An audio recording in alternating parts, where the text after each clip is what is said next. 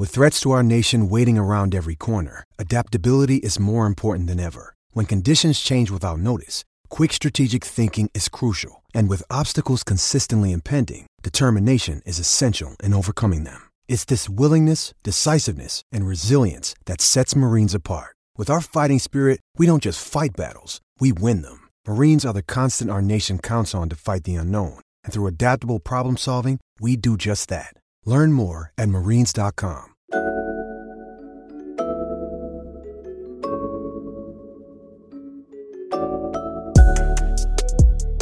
Backpack Broadcasting continues to bring you the best original sports content, but now you can get more of the content you love. For as little as $3 a month, you can get access to bonus content, including behind-the-scenes footage and interviews from the Sports Walk, Sideline Stories, or the Ain't Hard to Tell podcast. All this exclusive content comes via Patreon. There are tiered levels of patronage, and each Backpack Broadcasting patron receives exclusive perks. Your support helps Backpack Broadcasting create more of the original content that you love. Visit Backpack Broadcasting's Patreon page and become a patron today.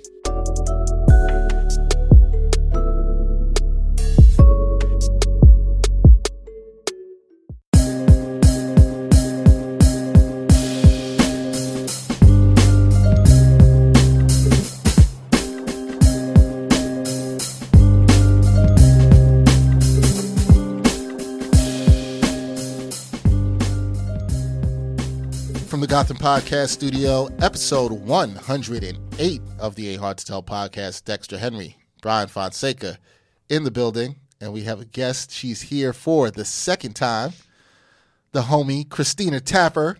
Hey. This is table bang worthy. It definitely is. It is. I appreciate that. Yeah. I think your previous appearance, which I believe was episode 84, if I got the number right, was a top 10 episode in our history. Yeah, it is. So we had to bring you back fairly quickly. We had to I bring you back. appreciate that. Yeah. That's good to know. Because you were just here in June. Yeah. It's January now. Right. Complete different season. Yeah. Different weather. Different things going on in your life now. Yeah, I have a big bulky coat outside, and I was like, I don't remember having to hang anything up when Nope. I was here last time. Nope. Nah. I was wearing a T-shirt. I was wearing my Set It Off T-shirt. I remember, with our black icons. And I had shorts. You I had camo shorts. got Oh, another. yeah. You have another dope T-shirt on Yes, today. yes. I received Yeah, it. I was looking at. Another I was like, I'm trying to figure out which ones I had because I had braids back in the day.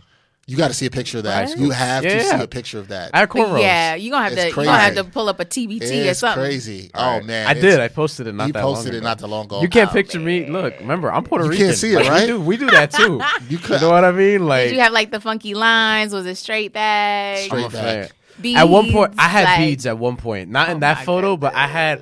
Hold on. What you? Dexter's like face palming, kind of covering his nose, whatever. You know, the things we did back in the day, huh? I had one of the times I did it. I had beads. This is 2011. I had beads and I had rubber bands. This is during basketball season. So wait, this was you're telling me I was 17. This was last decade that we just wrapped up. This was 9 years ago. 9 years ago. That makes yeah. it even more interesting. I was 17. I'm glad I did. I had that. just I'm turned glad I What's didn't that have to see that. insecure gif with Kelly where she's like growth? Yes. Yeah. Yeah, because I posted. You know, okay. So this is one of those. What made you get rid of them? Because that's always an interesting. Because thing. I got a lot and I wanted to try some different things. So nobody told you like, yo, you gotta get rid of this. I got it straightened at one point. No, when I had the afro, girls were picking my hair. Straightened? Yeah, What? I got straightened hair before. I ran at Penn Relays with straight hair before, like just flowing. You know what I'm saying? I had like was it that like Dominican blowout? As a Puerto Rican, he doesn't want to say that. You know, it has some gel. You know what I mean? Like What? yeah, Where I did- I had gel. I had to tape up, blow out. During that time, like, who was your hair inspiration? I was just trying shit. Clearly. Like no, because I did the whole, you know, one of them stupid challenges that they do on social media. This one I actually did. It was like a before, and it was like the 10-year challenge or whatever. Oh, like right. beginning of the decade, end of the decade. Oh. So the beginning of the decade, I posted a picture of me getting my hair braided. I saw that and one. with a baggy ass Darrell Reeves jersey when I was a Jet fan back in the day. Totally fine And with then that jersey. the end of the decade, I posted me doing TV on MSG to show how far I've progressed in the 8-year period. Yeah, you had to leave the braids back there. Oh, your hair can change very People quickly. want me to do it again. I'm like, you crazy? No.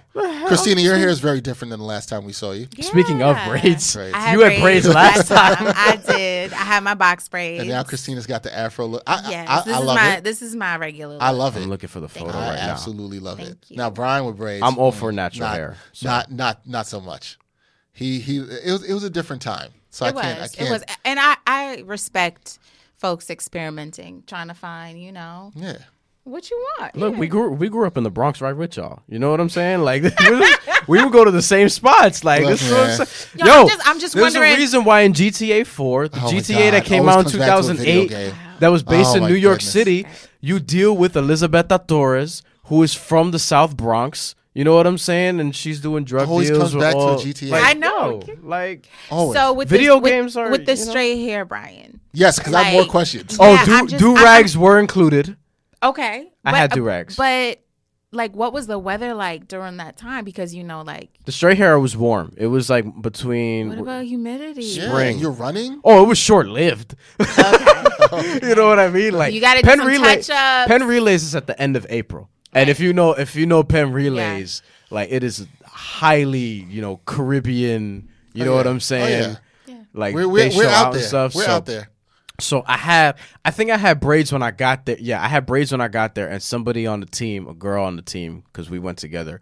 I think I had her straighten it, if I remember correctly. Interesting. So a teammate. All right. Yeah. Interesting. Yeah, One yeah. team, So okay. people were just messing with my hair the Okay. entire time I was there. All right, Brian's still looking for this picture of his. Oh, we he go. found it. The picture of his hair. Oh wow. Okay. I didn't look awful, you know what I mean? But like, That's subjective. but this photo though, it's funny because it's like reminding me of like draft night, like you're waiting for the phone to ring while someone's braiding your Braiding your hair. hair. Gatorade there, yeah, that's me. I would drink Gatorade all the time. Wow. All right, different times. We're not in that time anymore. Christina, thank you. Thank you for coming back. No problem. Happy to be back. A lot different. Since not a lot different. Shout but out to some things Kawhi Leonard different. for still rocking the braids. Yes. You know what I'm saying? Yes. Consistency. Consistency. Still rocking it, even though yes, some people you feel like you should know. get rid of it. Commitment. I think when you look at things like that, just look at the principles that they exist. He's gonna show up with short hair one day, and I'm just not gonna be ready for it. Like Allen Iverson back in the day. Speaking of your shirt, It's gonna be headlines for It's days. going to be headlines for days. And when it's there's- also gonna be like, what is he trying to tell us? You know, it's like, What's the message here? Right. what does he let go of in his past Right. now? Right. Yes. He let go of some things. Today's podcast is brought to you by Audible. Get a free audiobook download and 30-day free trial at www.audibletrial.com/AHTT. Over 180,000 titles to choose from for your iPhone, Android, Kindle, or MP3 player.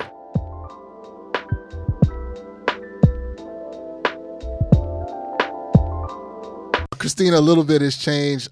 New job for you. You are now the deputy editor at Zora. At Zora, at Medium. Yes. Table bang for that. Yes. Last time we had Christina here, Christina was, looking for new opportunities at the time. Living my best life. Yes. but were you really looking though? Because you sort of like, You were enjoying the free agent process. I feel like you were. Yes, I and you was. removed yourself. Like you weren't somebody who was laid off. You No, removed I quit my yourself. job. Yeah. So we talked all about quitting jobs on our own terms. Therapy. Yes. We had a great discussion on that. We talked about my pointer piece, which I, laid out my whole process. Yeah. So looking, yes and no, because folks were hitting up LinkedIn, calling me, emailing me. Same. At the same time, if I would see something that kind of piqued my interest, I would reach out. So it was kind of I was open. Were you applying often? At that time, like by June, I think I might have applied to just only one job. Jesus Christ. Maybe two formally applied. But like I was having phone calls just to make sure, not just about like jobs, but just like what's happening in the future. Like just looking at where companies are going and also to see like really if it's like a good fit. Because what I started to do is I started to write down places that I could potentially see myself working at or that I was curious to learn more about. I've done that too. Yeah. and then that requires you getting, some insights from the inside, right? So it wasn't necessarily like my head was down, like completely like searching.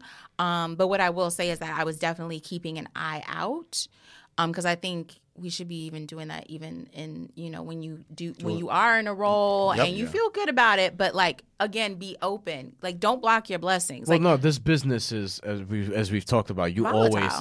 always have to be Volatile. like, Yeah. I mean, you learn it from NBA players, right? Like if they sign a 3-year deal, after that first year, it's like, there's only one more left after this one. So it's like, I got to start thinking about what Always got to be thinking. You know what I mean? So always. I have several, I almost have several follow-up questions, but I don't want to, get all too crazy or whatever. But what was the period? Like 9 months in between when you left? So I left Bleacher Report, where I Bleacher was Report. a managing editor over at BR Mag, which I helped launch back in 2016. So I left at the very end of 2018, right? Because last year was 2019. Okay. Yeah. I'm still so, getting used to that too. At the very end of 2018, and then I started my current job in August of 2019.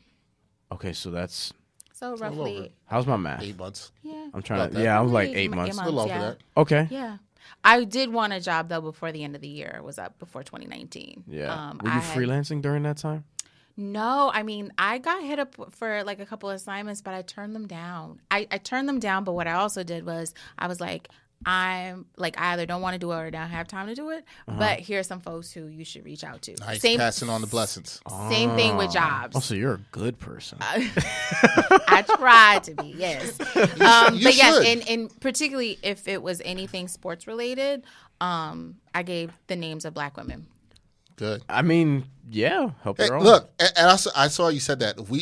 Sometimes I think we have been conditioned into feeling bad for doing that or helping other people. Oh, out. no, I not at all. don't. Oh, Not me we've at all. talked about Yeah, that I've talked too. about this too. But And because they put you in a position where, like, remember the example we talked about last time, where if there's 25 people in a newsroom, maybe 5 of them are going to be Black, Latino, whatever. Like, all them combined is going to be 5 of them. Maybe one of them is going to be an editor. So there's not a lot of us in there. So it makes us think that, we're going to compete against each other for these positions when it's not the case. I never look at it like that. I always try to help other people. I think because, Christina, I think what you're saying is Put you other understand people how, on. because you understand how hard it is to get into the door in the first place, right? So passing those blessings along, or if you can give somebody the opportunity just to get an interview to talk to somebody, it is grateful. I would not be where I am today if it wasn't for other people of color opening some doors for me in positions that I probably at the time didn't even think would take me to where I would go. So I'm always grateful for that, and I do the same as you. So I constantly try to think about young Black men and women that have opportunities to get in certain places. Put Always. people on, like,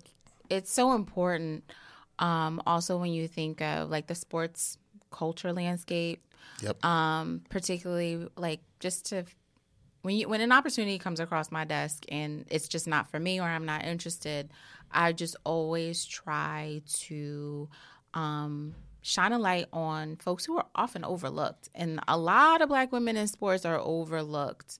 So I had a call, I'm not going to say the company, but it is very much of a successful and very popular digital sports company that called me. I had a call with someone who I had crossed paths with in a previous role, and I already knew I wasn't feeling it. It just wasn't for me. I wasn't feeling the company overall. But my mantra is like, always take the call.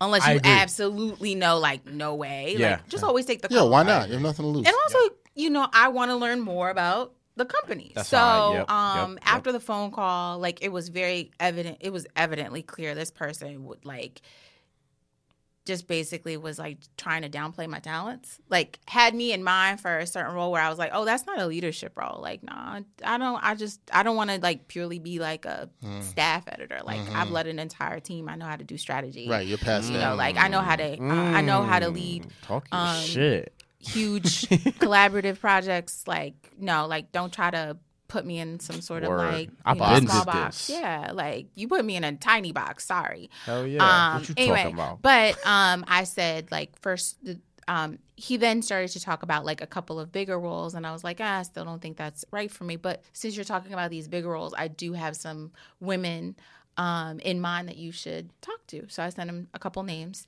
and I don't know if any phone calls were made or whatever, but I it's just I was going to ask you, I'm 'Cause that's consistently important, just too. trying to push, folks' names out there. Because again, like, there are just so many overlooked folks. Well, you said that, and you said particularly black women Yeah. being overlooked within the sports media Particularly landscape. black women who are like doing behind the scenes work. Now we like on Twitter, we see who gets shine or Yes. on Instagram, but I'm not even talking about like there are particular women who are definitely overlooked when they do on camera stuff, radio stuff, podcast stuff. But you mean But more I'm like also media talking. relations? Well, type of I'm thing? talking about like the Editors. editors. Yep. I'm talking about okay. like the folks who really, the folks that we see on a regular basis. Who are the folks who are really helping them refine their craft? Yes, you yes. know, Right. who are the people who are not getting the bylines, but you're reading their work because Who are the people that writers are always crediting for, Right, helping yeah. them put stories together? Why do you think you said overlooked in terms of black women in the sports media landscape? Why do you think that you've done it? You've been there as a black woman. Why do you think that is? I mean, structural racism and sexism. Thank you. I mean, Thank you for saying it. And not You dancing know, around it. like- I have to ask a question. I know. But I know. lo- but You have to ask Because the I question. know, Is like, but I like that you don't. I think we can't dance around it, right? We can't, have to just because say what it is. we're operating in these systems, right? And we're trying to make for a lot of us, we're trying to make the best out of where we are. So yes, there are structures in place to keep us in place, right? And to keep us in places that we're actually trying to break out of, because we know that we are so much bigger than the boxes that we're placed in. Oh, I'm in therapy again. I really am. Christina, you're not even. I swear to God. Like these are billable hours. I will send you my invoice later.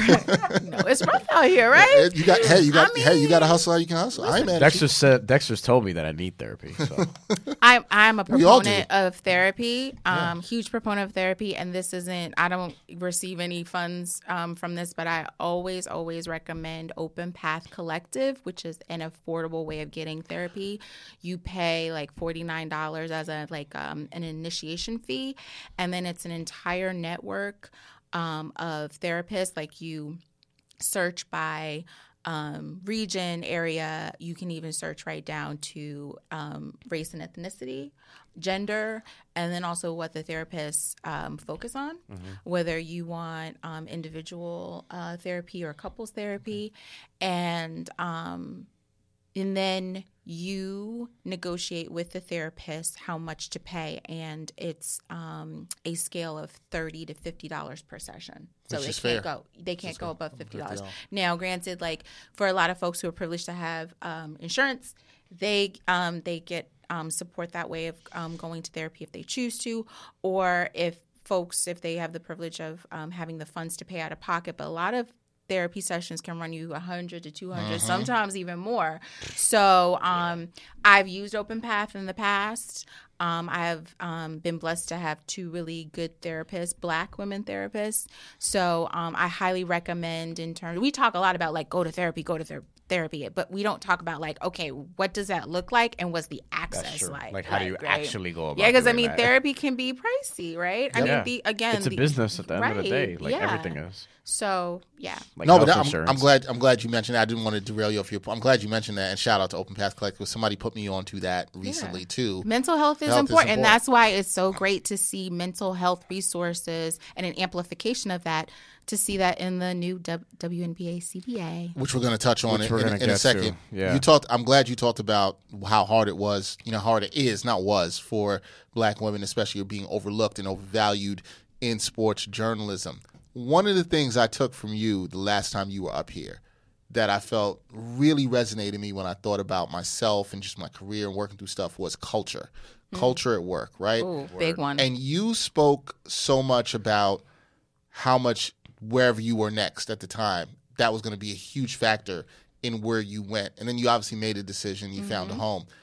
How much of that did you stay true in the process when you were going through being like, hey, this is where I'm going to be, this is where I'm going to make my new home?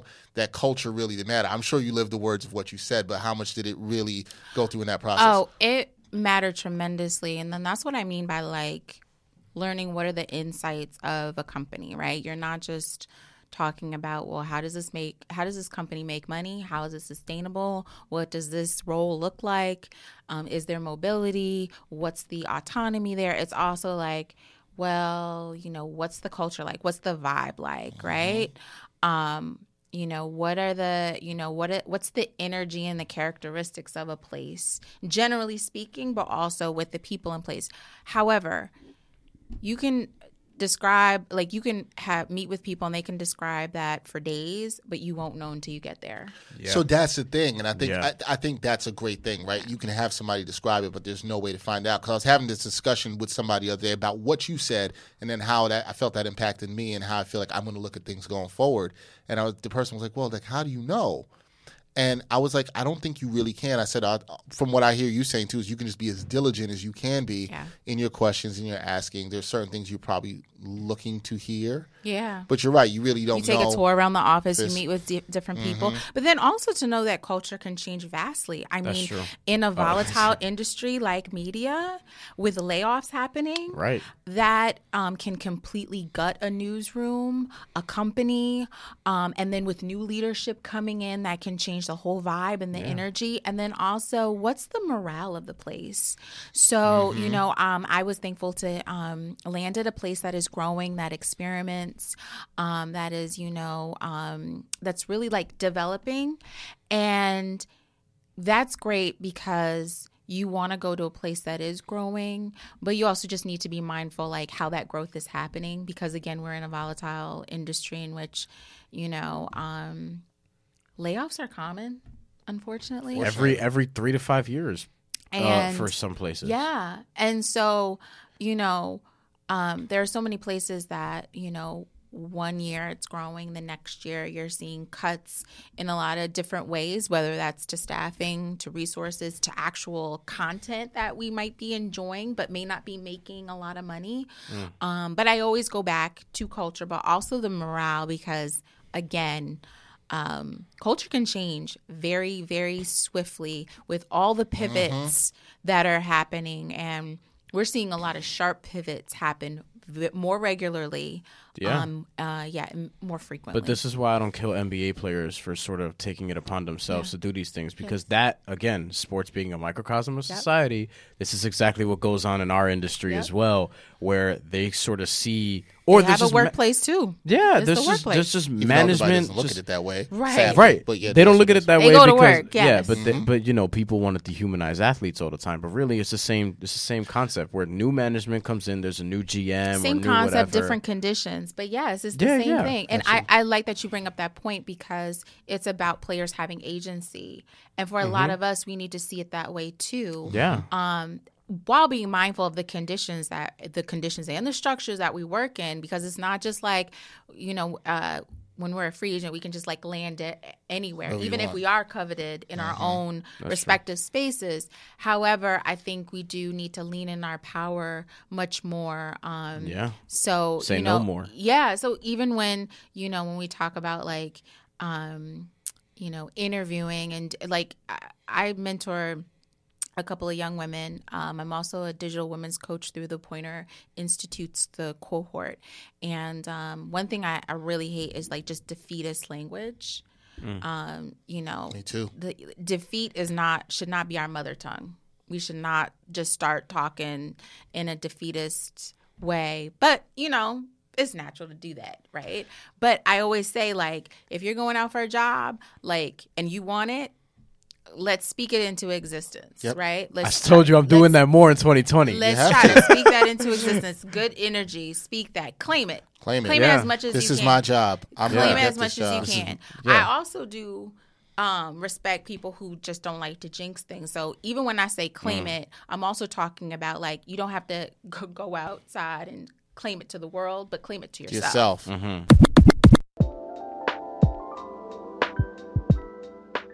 You know we like to hook our listeners up from time to time, and we have a hookup for you today. So for the listeners of the Ain't Hard to Tell podcast, Audible is offering a free audiobook download with a free 30-day trial to give you the opportunity to check out their service. You can check out one of my favorite sports books, $40 Million Slaves, The Rise, Fall, and Redemption of the Black Athlete by William C. Roden. That's available on audible.com with hundreds of thousands of other books that you can listen to today. To download your free audiobook today, go to audibletrial.com/AHTT. Again, that's audibletrial.com/AHTT for your free audiobook.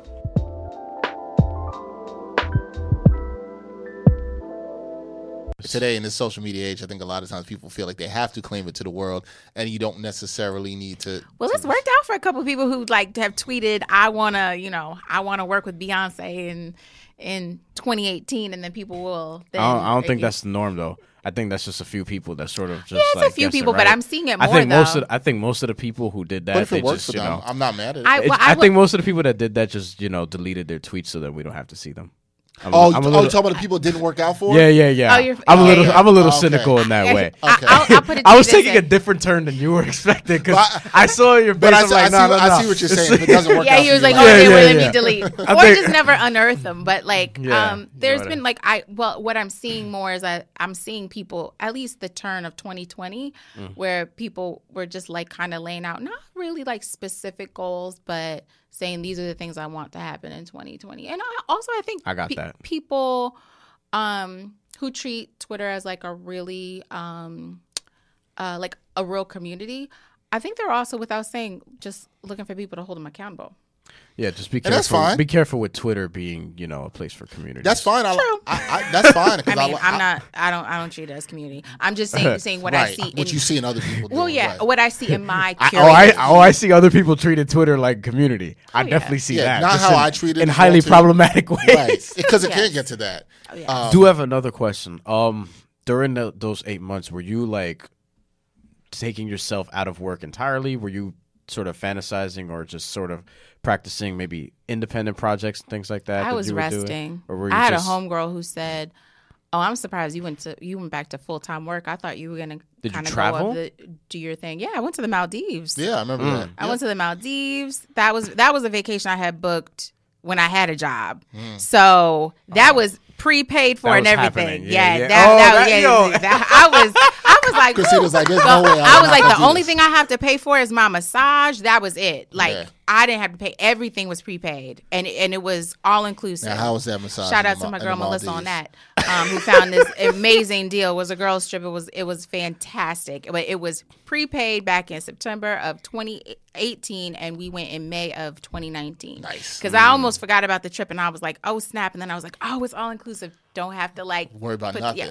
Just But get yeah, I was also in Austin to kick off the Gwen Ifill mentorship program through the International Women's Media Foundation. Okay. I went to I traveled to Dallas for the Highland Park Lit Festival, which is held at a high school. So I did some workshops with some high school students. Nice. And feel like I'm blanking on one other place that I went to domestically. Oh, I spent all of January in LA. Yeah, that's Just right. chilling? I kicked Just out. hanging Yeah. out? I remember that. You Well, told yeah, us, but right. I also, funny enough, I took meetings while I was out there that I had no intentions of doing. But once I said I was leaving BR, there were a few people who hit me up and said, "Hey, I want you to meet XYZ. You're going to be in LA. You should have a meeting with them." And I was just like, "I'm open, so why not?" Why not? But yes, I was chilling for the most part. I like to hike. Too bad we can't do it more often here in New York, but I really wanted to just enjoy good weather in January, although it was much cooler than I anticipated.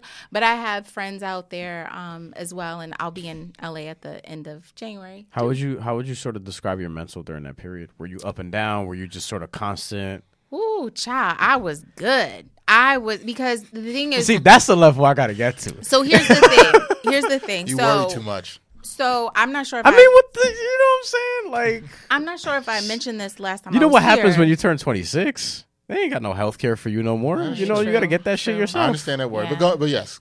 So just this was the second time I quit my job, and as I mentioned in the pointer piece and mentioned in the last episode, Second time for me too. I said quitting your job is a privilege, so it's not one that everyone can do. And the first time I quit my job, I remember I met with. This is when I left People Magazine as a reporter. I met with an executive at Time Inc., RIP. It was the company that used to own People. And she said, "I just want to check in with you. I want to make sure that you're not leaving here angry or upset." She said, "I've seen people leave here angry and upset, and it's taken so long for them to decompress from their former job." Because she knew I was, I had a lot of I was just really frustrated in my role at the time. And I was like, no, I'm good. But it was good for me to be mindful of that, because I did have to work out some frustrations. But thankfully, I didn't have to work those out in the months to follow. Oh, shit. Former coworker of mine at the time, I mentioned this to her. She said she was transparent. She said she did. She was like, she was highly frustrated, and it took her months to get over those frustrations, because it's resentment that she was carrying. I think that's more normal, to be honest. Yeah. That's more the standard. But the thing is like to be mindful of that, because you Right. know you quit your job to get away from that job, right? Yeah. So, but that job, if you're still carrying that resentment, you're still carrying the job with you. Yeah. Right. So I can't say I had resentment in my former role. I will say that I was highly frustrated, but I was working through those frustrations in real time and knowing that I need to leave. And once I kept it real with myself on that, and I was able to leave, it was a relief. And I stuck to the goals of resting and recalibrating and figuring out what I wanted to do next. That's when I was selected for the 50 Women Who Can program through Take the Lead. And that was I got hooked up with an executive coach. So I will say, as much as I was open and kind of like nimble in a lot of ways, there were opportunities that really landed on my plate that I believe landed on my plate because I made a pathway for them. Like I like cleared the path for them to land on my path. And I think that was the thing I took a lot from what you said too, right? You recognizing that you wanted to leave, understanding that you needed to clear the pathway for it, and I think that's maybe it's a good thing I think that people should take out is that's when you were able to let go. Yeah. Didn't mean you didn't have frustrations, but once you had done that, you were then able to let go. So when you did have the privilege and opportunity to leave, you were in a space that could be better for you. In a better headspace. And I think Right. what's also important is just making sure that when you're seeking clarity, you have to define what clarity is for you. And for me, it was, I need to leave. I need to rest because like I'm on the road to burnout. So and that's not a journey I want to be on. And so, and then also just like, freeing up space so that the blessings that I'm looking forward to or like generally looking at, they do land on my plate. Yeah, no, I totally see that, and I totally feel like that's relatable to a lot of people, probably mid-career, having done some work like, ourselves where we kind of are. Because I think there's different levels of frustrations at different points in your career, but I think at that point, there is. And that's why everything is not equal, right? But there's things that you can learn from it because some point Brian's going to hit that part too, right? And I mean, there's always going to be work frustrations. Yeah. You just have to figure out what frustrations hit work frustration? No. You're going to hit maybe the mid-career certain work frustrations. I'm just saying they're different at different levels. Yeah. But you're also Is saying there a that, such thing as early career work frustration? Absolutely. 'Cause we in there. Yeah, absolutely. And I mean, the frustrations won't go away. Some will reappear, and then you're going to get new frustrations. The thing is, you just have to realize what are the frustrations I'm willing to put up with, or try to navigate, or try to like find solutions for too. Yeah. And there's some stuff you're gonna be like, yo, I'm not trying to deal with that anymore. That's fine. For the sake of moving this podcast along, we will do so. Yes. But just know that we will be talking more about this off mic. I hear you. We will for sure. I hear you. Christina, you obviously covered a lot of time. You've done some stuff in sports, and there was some historic things that have occurred recently, earlier this month with the WNBA that I feel like a lot of people should be excited about. Oh, yes. I actually, Finally. the day this occurred, I found out about it through you because you had retweeted it, and then I retweeted it, and it was the WNBA and the WNBA PA reached their tentative agreement, groundbreaking 8-year collective bargaining agreement deal. Yeah. This was needed is an understatement. Just to go through some highlights of it for people who may not be aware, this was significant increases to player cash compensation and benefits. The cash compensation tripled to more than $500,000 for the top players. Enhanced travel standards for some people don't know. Some players were actually having to pay for their own trips, rooms. That was going on in the WNBA. They were not flying charter like you see some of the NBA guys doing, which means, yes, you could have got on a flight with a WNBA team anywhere, may have seen that. That's happened to other people. Sit next to them and coach. Yep. Expanded career development opportunities, new child care maternity and progressive family planning benefits, including paid maternity leave, which they didn't have. Which is insane. That's crazy. Mind-boggling. Which is mind-boggling, and which a lot of people, by the way, probably didn't even know. I don't think a lot of people knew. If you know anything, I don't know if I've said this on this podcast. This country has to do better by women in terms of paid maternity leave. This is across all places of employment, not just WNBA. I'm a big somebody who really supports that. And the league also launched the WNBA Changemakers Partnership Platform to enhance player experience and drive business transformation. So you retweet this, of course. We think you might have actually just seen because I believe my first tweet was how monumental this is, because it's a league that is 88% Black women of color. Mm-hmm. So when we talk about these changes and who they're really impacting, they're impacting Black women significantly. And when we think about the compensation, we think about pay inequality, right? And typically we have these conversations about pay inequality, and we talk about men and women, but that general conversation is really men and white women, what white women are getting paid to white men. That number decreases when we talk about Black women, Asian women, Latino women, when we talk about Asian women.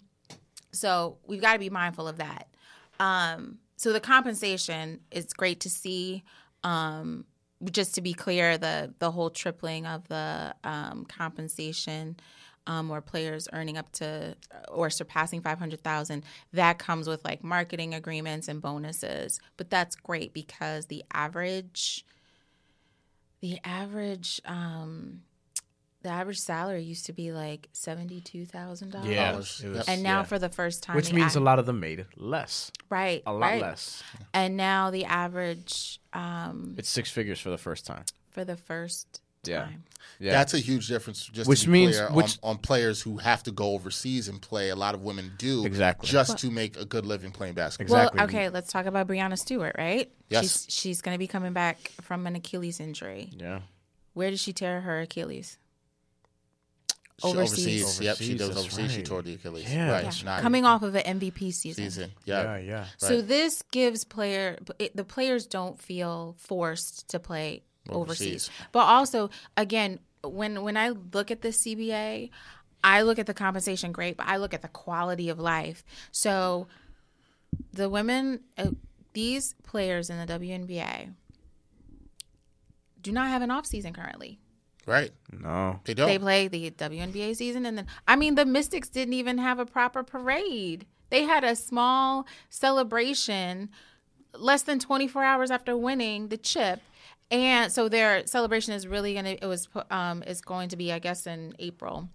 But they couldn't have a proper celebration because they needed to get on planes to go play for their overseas teams. I mean, I remember when Bria Hartley had just had her kid and was taking her kid after the WNBA season straight to, I think it was Turkey or wherever it was. And she's still doing that, by the way, going back and forth and taking her kid and stuff like that. So, this is a normal thing for them and to play basketball basically 12 months of the year. I think that's a great point, Christina. Quality of life, right? A lot of people, and this also goes into the humanization of athletes or dehumanization that some people are doing, right? Where it's that, hey, all they're athletes, they play this kids game, whether men or women, and they're just playing for fun. And it's like, it's really hard when you're not getting paid as you should be for your talents in your own country, having to go overseas, maybe a family as well too, and taking them overseas, and your life changes so much. Right. Yes, this is a lot about quality of life. Do you think that this, in the coverage of it, I feel like maybe my Twitter experience of seeing this is a little different than some other people. Do you feel like, this is obviously groundbreaking, but do you think it's getting the coverage that it deserves? Because women's sports, a lot of times we know, kind of gets pushed to the side. I don't think so. I'm trying to be mindful of what was in the news this week too, but a lot of Odell Beckham and not enough Julian Edelman. We're talking about the championship game a Monday night, right? And so I believe this news came down on a Tuesday, the day after. 14. I was happy to see that a very strategic move to announce it on Good Morning America with Robin Roberts. Shout out to Robin Roberts. Idol. She used to hold down the SportsCenter desk as an anchor. But very strategic move there to get more eyeballs on the news too, not just sports fans, but just, this is news, not just sports news. This is news. Yeah. But yeah, I mean, it was on the radar, but was it as high on the radar as it could have been? No, I don't think so. WNBA is still fighting for coverage in that regard. Yeah. But I'd rather just talk about how groundbreaking this is, because when I think about the mental health resources, I think about family planning resources. Like, I think they get like a stipend up to $60,000. That's correct. For surrogacy, adoption, fertility treatments. I think about the players get to have their own hotel rooms. That's Now huge. When I think about it's like these little minor details that like actually like functionally help players perform. That's probably one of the more major things that I saw, and I was like, wait, you mean They were sharing rooms. yeah, Sharing rooms. which is what you do when you're in college. Yeah. Right. You know what I mean? Like when you're in college, you Yeah. get to the hotel room, the coach Your comes rec out. teams. Yeah, the coach comes out, gives you the key, be like, all right, it's Christina and I don't know, Alice, and it's Dexter and whoever. Right. Like, you know what I'm saying? Like that's basically what was going on at a professional league in America, right?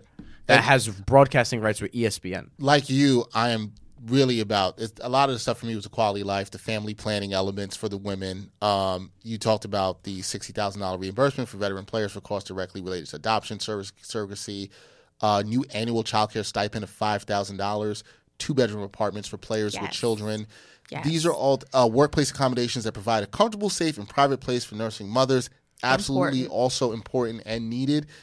These are things I think that, Christina, I agree with you. Sometimes in a quick look, you may not even think about it. Or, as you're saying, Brian, might not even realize that these things actually did not exist before. Right. And because the big news here is the money, right? The money, and also the 50-50 rev share that may happen in 2021 if Okay, they that's hit what I was those gonna growth ask. targets. Yeah.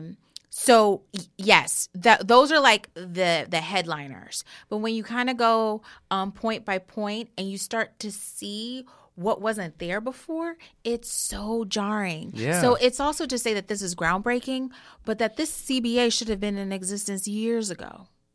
Oh, yeah, it's almost like, how did we not have these things years ago? But it'll go to something I always say a lot. A lot of institutions, a lot of places here in this country don't care about women. I was going to And say a lot of places have shown they don't necessarily care about black women, as you talked about the league being 88% black women and women of color. Yeah, we've seen that through time and time in society. So maybe when we look at that history, sometimes we shouldn't be as shocked that this hasn't happened. We shouldn't be as shocked, well. but we should also be. We also Be need appalled by it. We should be appalled by it, yeah. but we also need to, like, the WNBA is under the NBA, and we know how progressive the NBA is in a lot of ways. Yep. And folks have put Adam Silver on the hot seat and asked about this, and it's always that nothing's a quick fix. That's always like kind of the answer. But what I will say is that since the new commish has been in place, and Nneka Ogwumike and both her vice presidents on the Players Association, I mean, they got this done. We got to give them a ton of credit. A ton of credit. They were aggressive about it. Yes. They wanted this done. They spoke about wanting to get this Yes. done, and they got this done. And for that, to see Nneka there and sit there at the day of announcements was huge. The Players Association, like, essentially, I go back to the league being 88% black women, women of color. They got this done. This league is highly diverse, and they were looking at the league in totality. But again, this is significant impact on the quality of life of black women, women of color. And they're the ones that got it done. Yeah. So it's kind of like for us, by us. Essentially. Yeah, for sure. Absolutely. And also just like Yeah. the sheer inspiration, and this is so aspirational because they got this done. They not only got this done for them, but this is I truly believe this will have ripple effects overall beyond sports. And we also just need to give a nod to black women who have been at the forefront since the beginning in leading the way when it comes to labor movements overall. Amen to that. Yes. And I do agree it has a ripple effect beyond sports, because I think women in other workplace situations, as I mentioned before, are going to see and say, like, hey, why aren't we having better conditions in the workplace for women here, whether it's in journalism, beyond. I've spoken to plenty of other women, including my own fiance, who's a mother, and being like, yes, there are jobs doing some good things, and there are certain jobs where they can do a lot more for the quality of life for women. And we talk a lot about work and how mental health and all the stuff that we need. All that stuff matters no matter where you work. And yes, shout out, kudos to these women, especially the sisters, who did such a great job here with this. This is groundbreaking. It's historic. There's no doubt about that. Moving things along, wanted to talk to you, Christina, about something that could be, I don't want to say groundbreaking, but it was interesting with the International Olympic Committee, who always seems to be in some trouble or have themselves. It's between them and FIFA. They're always in some hot water. Yeah. IOC or FIFA. They're always making news. Yeah, they're always making news. So they made news early this month. This is 7 months, obviously, before the Summer Games in Tokyo. The IOC President Thomas Bach announced that athletes who protest during the games would be punished and could even be sent home. I found this quite interesting in terms of the timing. You know what I want to happen then, right? What you all of the best American athletes just start protesting. That would be great, but sadly, let's see if you send everybody home. You know what I'm saying? Like, that would be great, but do I think everybody's going to do that? No, because they're probably scared of the endorsements and possibilities they could lose. So I think that's all that. I find it interesting that this happens. Timing is always interesting, right? 7 months before the Summer Games, we're coming off the heels of a lot of talk in the NFL around Colin Kaepernick and players who have made protest, and we're in a we're always in politically charged times, but it's all the teams still have that workout footage, by the way. Yeah, that's a whole other thing. We don't know where nobody's talked about that. We don't know what like what's and coming nobody asks about that, which is weird to me too. They're not going to ask about Julian Edelman getting arrested for vandalizing a Mercedes Benz. They're not going to care about whether or not Colin Kaepernick gets an opportunity. Fair point. Because this what happens when you don't have diverse people in newsrooms or on the field covering these things. The question I guess I have for you, because I don't know if you care about the Olympics. I don't know if you're a big Olympic watcher. I am.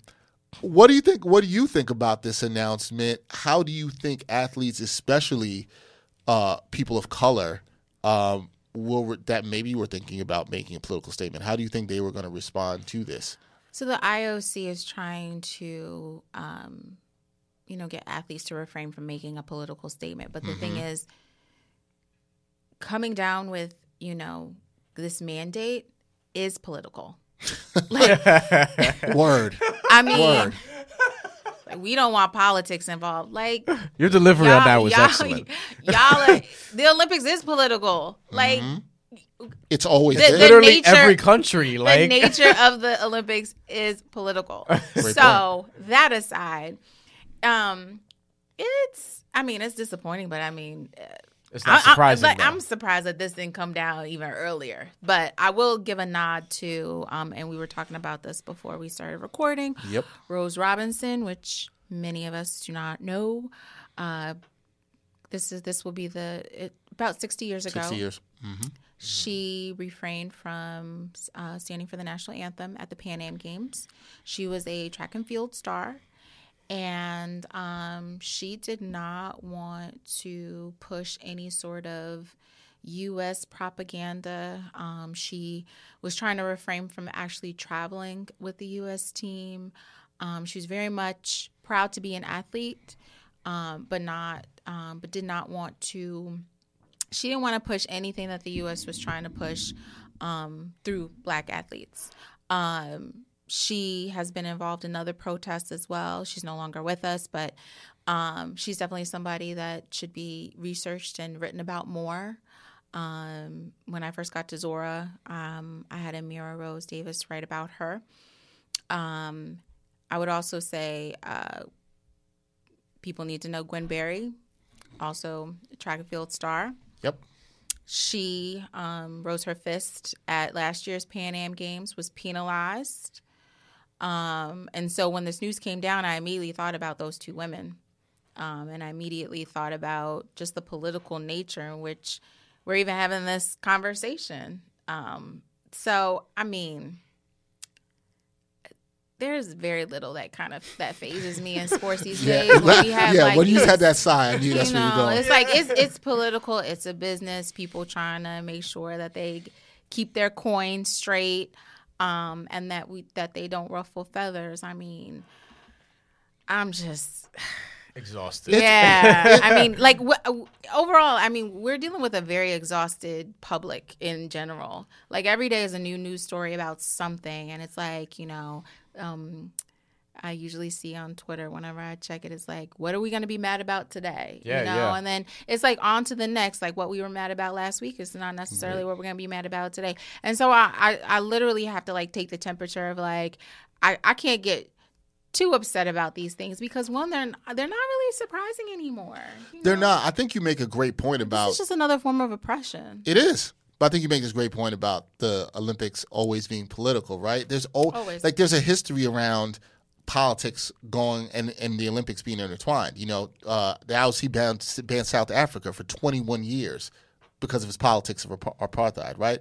So they have gotten involved in politics, but I do find it interesting to now tell the athletes that they can't be quote unquote political. Yeah, right? Isn't the act of raising your flag at the event political? Yeah, I mean, one can say that. The U.S. boycotted the Moscow Games in '80 as political action to the Soviet invasion of Afghanistan. Yeah. So countries have literally taken responses and pulled their teams out the game. I mean, let's not forget about the 1968 Olympics with, Tommy Smith and John Carlos. Mm-hmm. I mean, if ever there is symbolism about politics and about, the oppressive nature and conditions that we live in and continuously live in, and how they took a stand. And I mean, they legitimately, were punished for this in multiple ways. It's not until years later where they're looked at as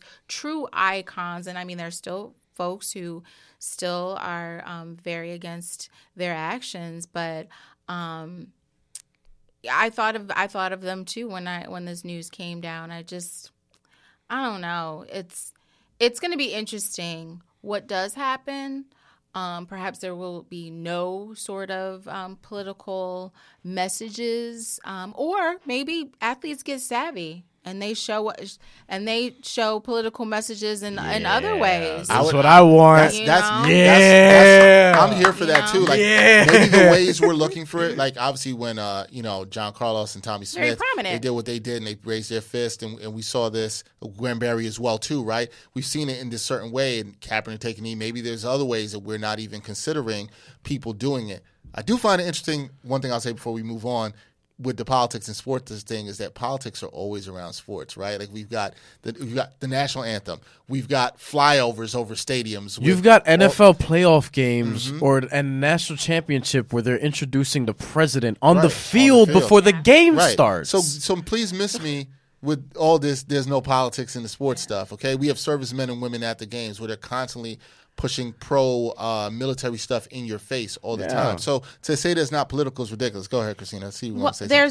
There's an injection of politics when it benefits whoever's injecting it, right? Mm-hmm. So all the examples that you just mentioned, sure, they do that because it's benefiting them. It's spotlighting them. There's a reason he was at the Army-Navy game and not Bethune-Cookman versus Morgan State. He ain't going there. You know what I mean? He's not wanted there. That would be bad for him. You didn't think I would pull those names out of my ass? I don't think so. I think he's like HBCU. John Carlos was actually quoted in this story that Howard Bryant wrote on the Undefeated when he was talking about this. Good piece. John Carlos said, "Everyone wants to be in the Olympics, but why do I have to sacrifice my moral character to do it?"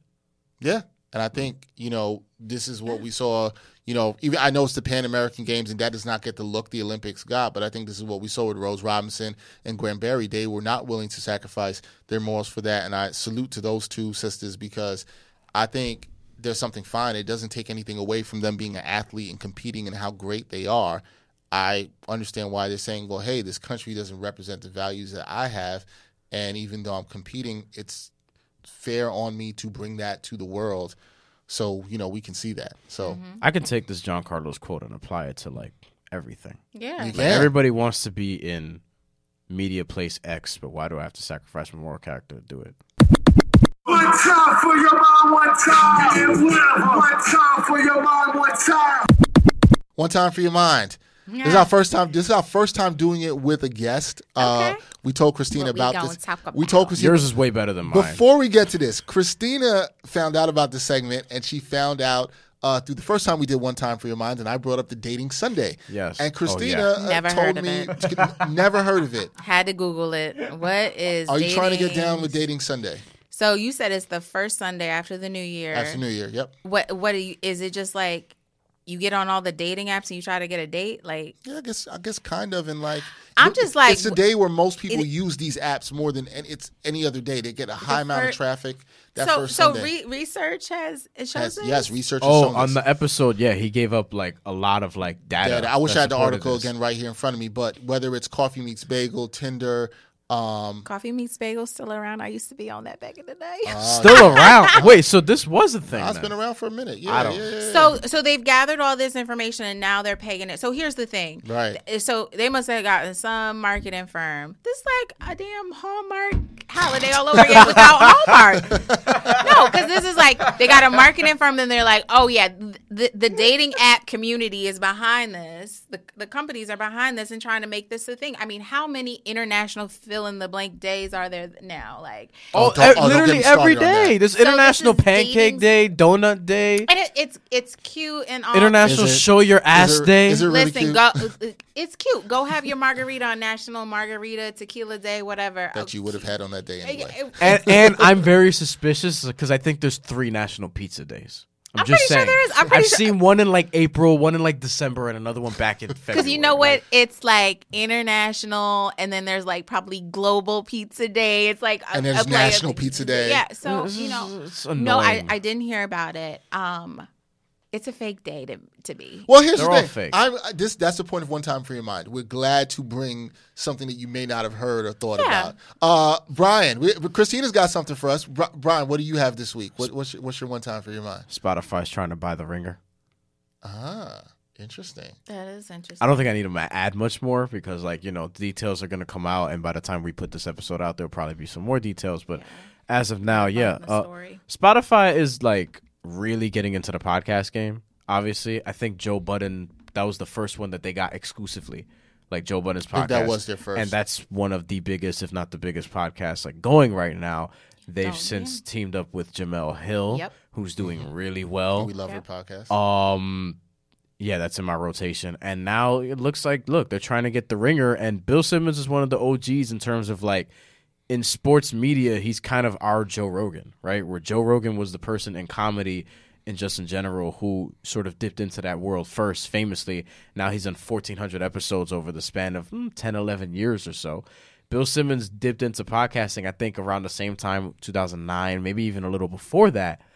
And now The Ringer has what, like 30 podcasts? The Ringer has so many. He has multiple podcasts on The Ringer. Yeah, it's crazy. So Spotify's And trying to get in Transcend that Sports. game. Yeah, and I this mean- this is something that makes a lot of sense. I mean, we'll see what ends up actually happening, but look, I'm curious about the rest of the properties that The Ringer has. And how they'll be and how that kind of- absorbed yeah. by them. I agree. And Spotify, but look, Spotify spent $400 million in 2019 just getting Gimlet Media, Anchor, and Paracast. Yeah. And Parcast, excuse me. Yeah, Gimlet's pretty powerful too. So, and those are 3 podcasting companies. So obviously, yeah, they're trying to get The Ringer because of all the podcasting, of all the sports sort of mediums that are doing podcasting. It's them and ESPN that are probably the biggest too. I would have to agree with that. All right. Christina, you want to go or you want me to go? It's your one I'll time. go really quickly. Go. Moms for Housing. This is a group of women in Oakland, California, who are trying to shed light on the housing crisis in the Bay Area, particularly Oakland. They've been in the news because they, the group, they moved into a vacant home, I want to say in November.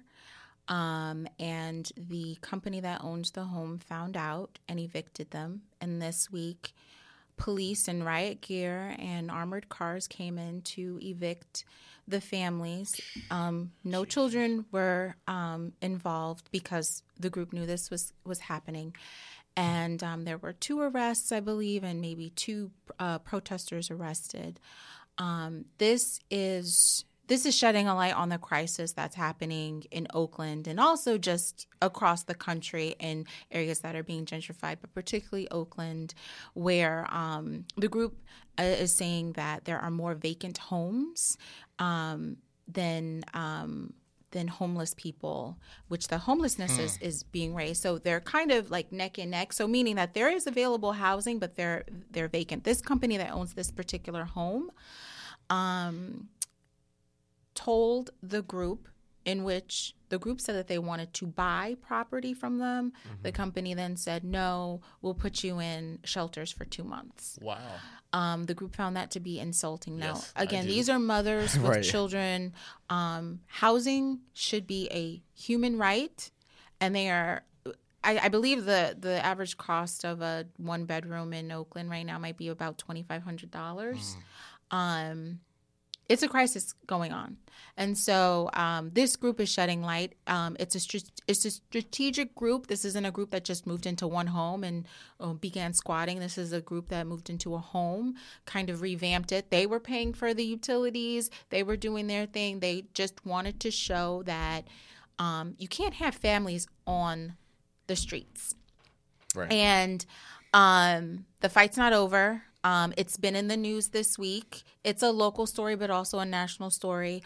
Fred Hampton Jr., a political activist, also the son of Fred Hampton, who was assassinated in the 60s in Chicago. Fred Hampton Jr. Joined the group and is backing them. And, it's in the news, and we need to be mindful of it, and we need to keep this particular issue in the news because it is affecting large swaths of the country, even here in New York, in New York City. You've seen a lot of stuff like that too as well. No, that's good. That's really good. Real quick before we get out of here, my thing Yes. also was very interesting. It's about investigative report, which was done by Anna Wolf and Michelle Liu for the Marshall Project. They investigated Mississippi's modern-day debtors' prison. Now, this is pretty interesting. This generally targets Mississippi, if you might not know, is the poorest state in the country. This debtors' prison targets a lot of people of color, particularly black people in Mississippi, who have debts. It could be something quarter of the debt, could be $5,000. Some people as high as, I think I saw, $13,000. What's happening is they've been sentenced to places that are called restitution centers, where they have to work different jobs, most likely at fast food chains, to earn enough to pay off the debts to get out of jail. They're basically in jail. They're watched by guards at like motels or hotels. They're then transported to the fast food centers. Sometimes these people have to work multiple restaurants to do that, and it's really hard. They're paid minimum wage. This basically is kind of like, I guess, easy employment for the restaurant owners because they don't have to go and actually, interview people and hide it. So they benefited off of it in that way. But also what's interesting is these people also have to pay for their housing in these hotels that they're staying, and the conditions are not that good. People have been trying to get out. This was a great report done by Anna Wolf and Michelle Liu. They interviewed like 50 current and former restitution center inmates, a dozen national experts. This is something that did go on in the past, especially in the South, for people to pay off debts, but really shouldn't be going on today. And there's a lot of human rights violations in that. And people are so unhappy they're trying to get out. And a lot of people, they're already poor. They're in impoverished situations. They don't feel like they can get out. There was even this one woman in the story who basically ran away. And then she ended up getting stopped for a traffic ticket, and there was a warrant out for her arrest already, and she had to go right back into the situation. My issue with this is it continues a cycle of poverty. For a lot of these people, it's not really a way for them to get out because they're impoverished. They're really never getting ahead. It only benefits the system that they're in and suppresses mostly the black folks there in Mississippi and poor folks overall and just keeps them down. This is horrible. I don't think I have to really say that. Right. But I think like your story, Christina, needs to be shed some light on what's going on. Something I didn't know that was going on in a certain part of the country.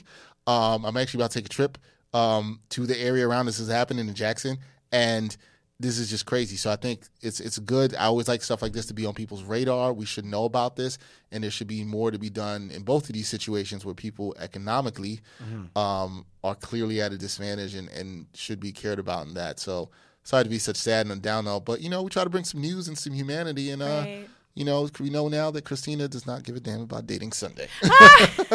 She will not be doing that. Dating Sunday. Dating Sunday. neither. Well, Whatever. thank you. We're glad you were the first guest to do One Time for Your Mind with us. We appreciate that. You And our brought us- first guest of 2020, by the way. Oh, nice. Yeah, Okay, yeah. let's No, start. second guest of 2020. Second guest? Yeah, Jamal Murphy was here too. Oh, that's true. Yeah. First Yes. female guest. First female guest of 2020. Hey, That's there you right. I'm giving First black y'all. woman of 2010. I'm giving y'all good 2020 energy. Vibes. We like that. Good There we energy. go. We want to I salute need you. it. Shit. Thank Keep you. doing what you're doing. Every Thank time you come you. here, I feel like you're giving us therapy for Brian. More, Listen, Invoice more coming jewels. later. Very More jewels. very relatable experiences. Yeah, I think everybody can relate to that. Salute to what you're doing. Thank you. With Zora, keep doing your thing. Thank you. We appreciate you to come back and talk some more. That is it for episode 108 of the Ain't Hard to Tell podcast. For Christina Tapper, Brian Fonseca, Yeah. Dexter Henry. Later. Until next time, peace.